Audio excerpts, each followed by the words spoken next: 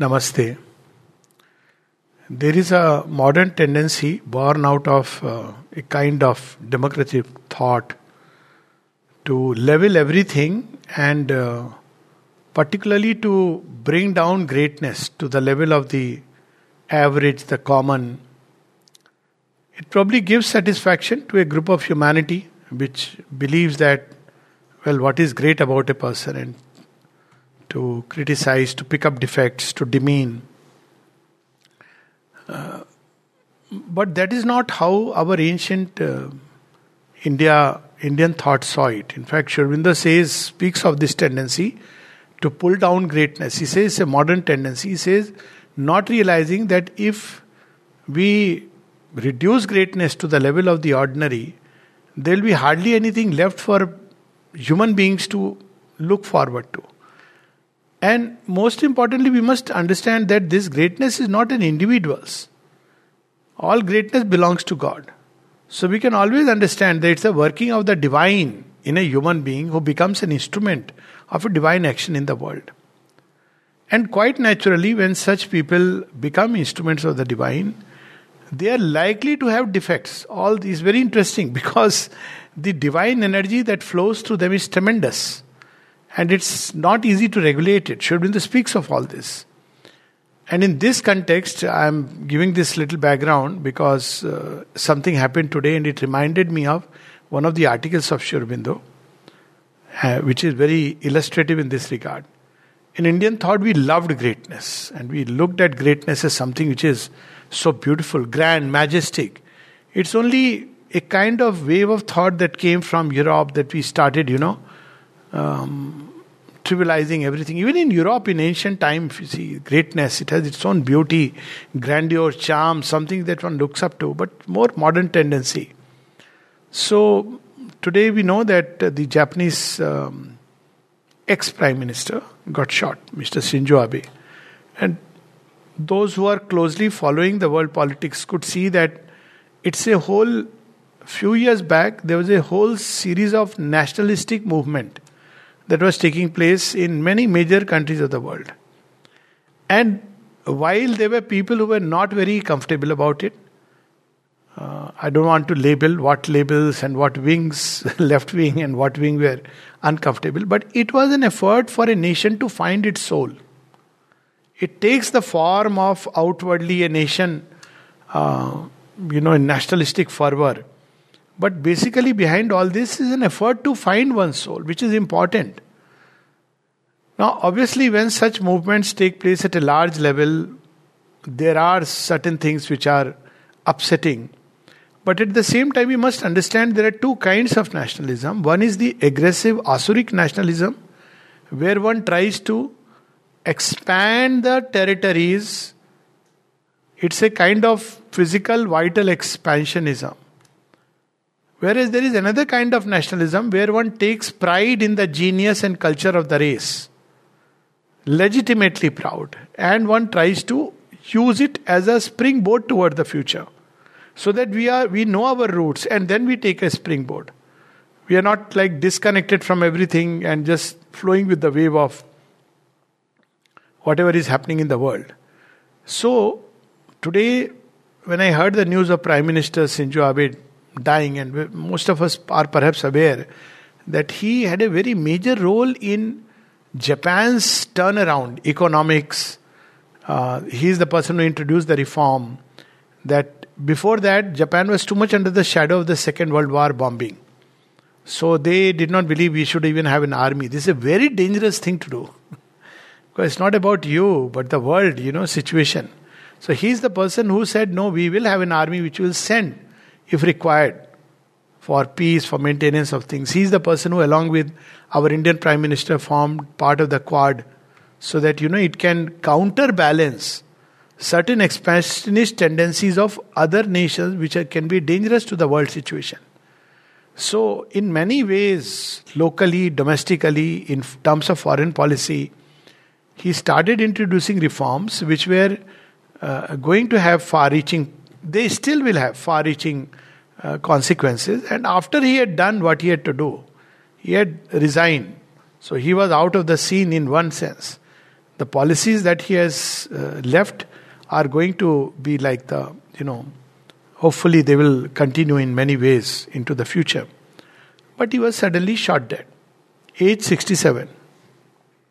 Nearly 100 years back, little more than 100, 1909, another Japanese prince, prime minister who had resigned, died at the age of 67, assassinated.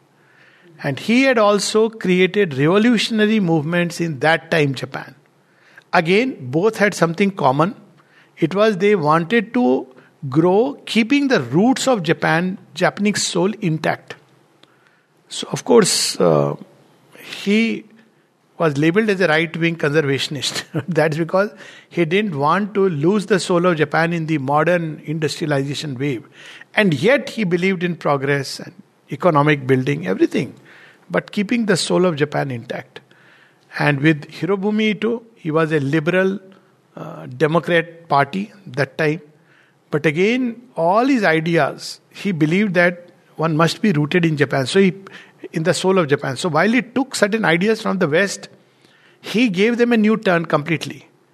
And he gave them a typical Japanese term where the Japanese culture was preserved. It was not like throw it away and just completely go towards modernization and industrialization.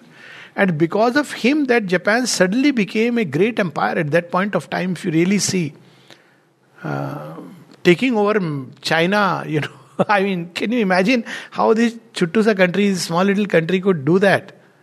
And this was the way he had done it turnaround. Whether people judge him as good or bad, but he was a vibhuti. And that's where we see a very interesting note of Sri Aurobindo, part of his Bangla writings, on this previous prince. And somehow I was reminded, I am not in no way trying to make an association that he was a reincarnation, all that belongs to the domain of occult and mystic and highest spiritual experiences. But the similarity is too striking to be missed.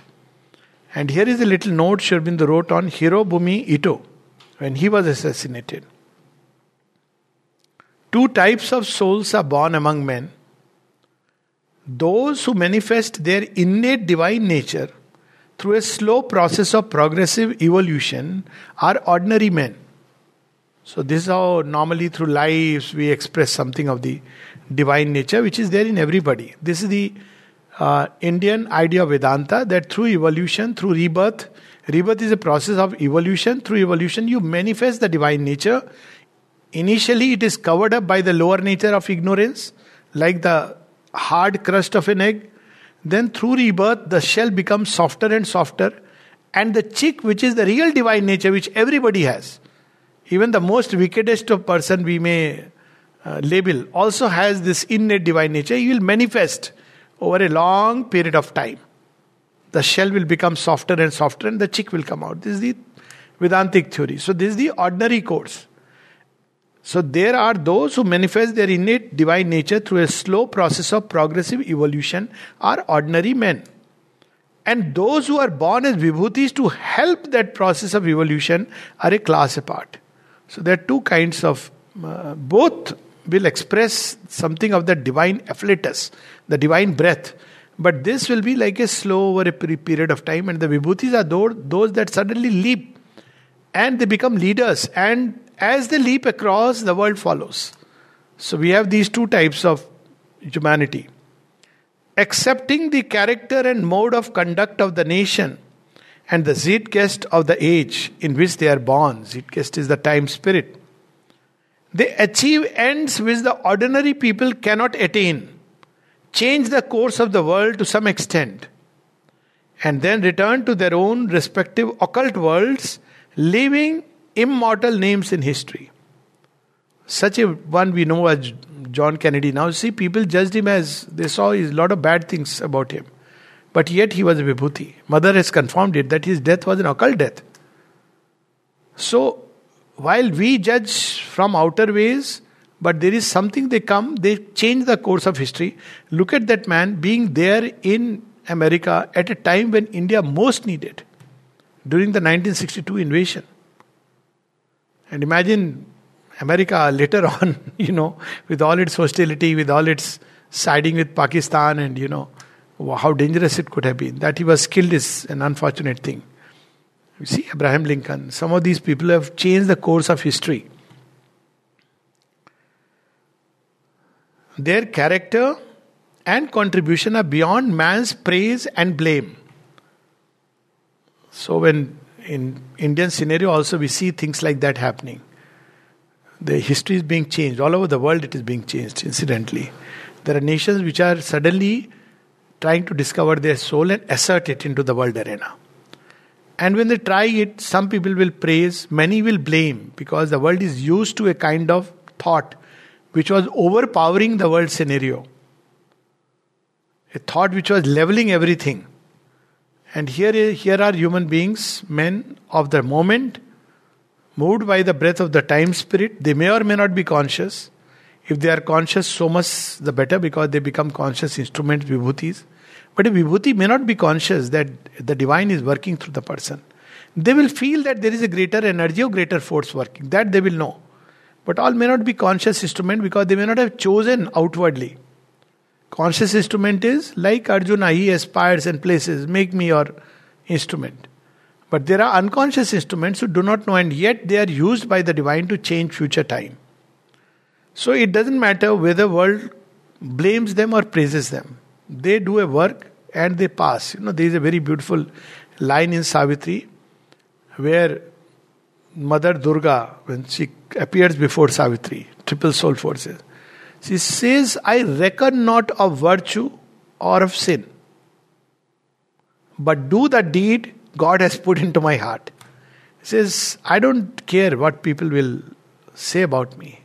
I do what God has put into my heart. This is also important, because in today's context we see this tendency to bring down all that is great, all that is mighty. Recently we saw about, Kali and gods and goddesses, not realizing that it's not about hurting religious sentiment. That's a thing apart. Leave that aside. But when you look at Kali in the way she has been portrayed, she is the creative energy which changes time. That's why she is Kali. She slays, but by slaying the past, she opens the doors to the future. But the miserable director, if I may say, what else can you say to somebody who cannot understand? Miserable director could see in us only a so-called free woman who moves around the way she likes. This was that she could see. Reducing her to what levels? It's nothing to do with smoking or not smoking. Gods don't care whether they smoke or don't smoke. They are still gods. But there is a majesty. When you look at Shiva, read his stories, there is a majesty in Shiva. When he forgives, there is a greatness. And when he slays, there is a grandeur. He's not slaying anybody and everybody. He's slaying somebody who has become a threat to old time. So you appreciate that. You rise to that level. But to trivialize, to remove, to reduce it to the level of the ordinary, this is the bane of modern thought. And Sri Aurobindo is reminding us that it's not about how human thought judges them is really irrelevant. They do their work and pass. Whether we praise or condemn them, they have fulfilled the tasks given them by God. And the future of humanity, determined by their works, will speed on in the decreed course. So beautiful it is. They come, they are like God's engines, do the work. And when an engine runs in speed, things happen, But that's not important. They do the work and they pass. In fact, they don't do the work. It is the divine who does the work. But that itself is a big thing, to become steel for the sword of the divine, to become, a wheel for the chariot of the divine. It's not an easy task. Caesar, Napoleon, Akbar, Shivaji are such vibhutis. Hirobumi Ito, the great man of Japan, belongs to this category, and not one of the people I have just mentioned was superior to him in native qualities, genius, the greatness of his effort, or in the future results he produced. So it's worth going and reading a little bit about this great man. Everyone is aware of the preeminent position of Ito in history and in the tremendous progress of Japan. Actually, he came from a very poor farmer family. Then he was adopted by a samurai. And then it was taken up by the Emperor of Japan. So his life followed a very strange course. He came from a very poor family, a farmer family. They couldn't afford much. So he was taken up by a samurai and educated thanks to him. And this samurai belonged to the emperor's clan. So that's how he got integrated into the emperor clan and became what he is, Prince Hirobumi Ito.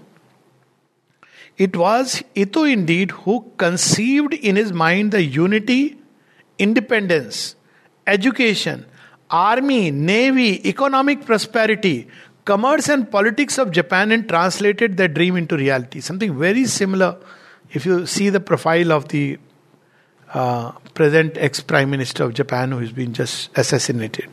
Similar. Because of him, a very weak economy which was sliding down took shape. Because of him, the extreme, that Western kind of progress, he brought into it the soul of Japan. And in foreign policy, his name became a name that was being reckoned. Otherwise, what was Japan? Okay, it's a great country, beautiful country, but it's in the sidelines.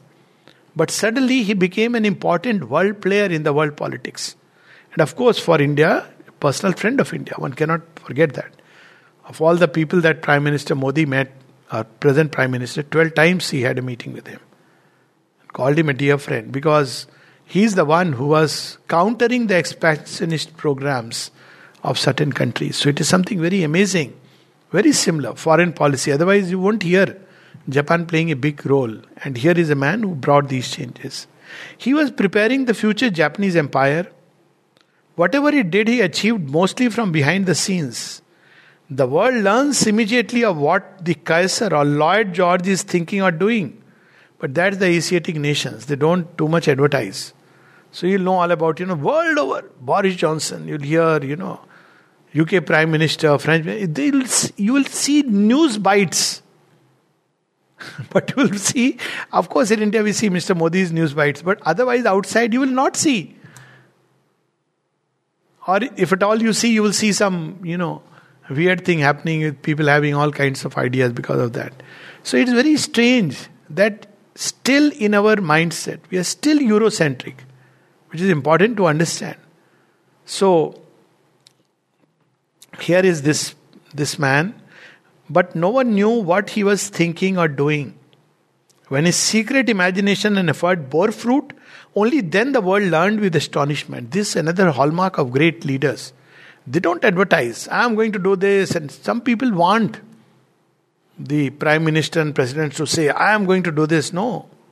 The great ones quietly do what they have to do. They have their plan ready. And they do it when they have to do it and the way they have to do it. You see, Atal Bihari Vajpayee, India's nuclear program, even America didn't know. It was something amazing. How could he do it? Mission Mars. Nobody could know what's happening. And they did it. It was all done so quietly. And the way they duped, it's a whole story that I think they made a movie on that, Parmanu or something. How they deceived in the sense they were necessary, otherwise it wouldn't have taken place. It would have been stopped. How they gave a picture through the satellites, which fooled even the best of, technologically advanced countries. That's how India entered the nuclear program and the space program. So this is how they do it, and they pass away. And yet, what great effort, what wonderful genius is manifested in his achievement. If Ito had been used to publicize his great vision, the whole world would have laughed at him as a mad idealist, given to fruitless dreams and bent upon achieving the impossible. There's the other part about these people, that they appear as idealists and madmen. That's why the world is scared of them. Of course, they carry a streak of madness because they don't run along the normal course. Who would have believed that within 50 years, Japan would, maintaining its priceless independence, absorb Western culture, become a very powerful nation like England, France and Germany, defeat China and Russia, spread Japanese trade and commerce and painting. Something very similar. Equations. The present ex-Prime Minister who is shot had a similar equation with regard to China and Russia. Hirobumi Ito also tried to With China, the equation was very clear. It was like they were at loggerheads. With Russia, there was a plus-minus situation, but Russia did not accept his proposals. Very similar something with regard to the present person.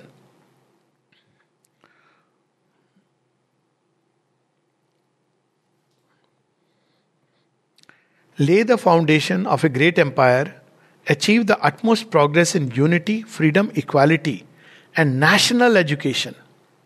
All these things he achieved.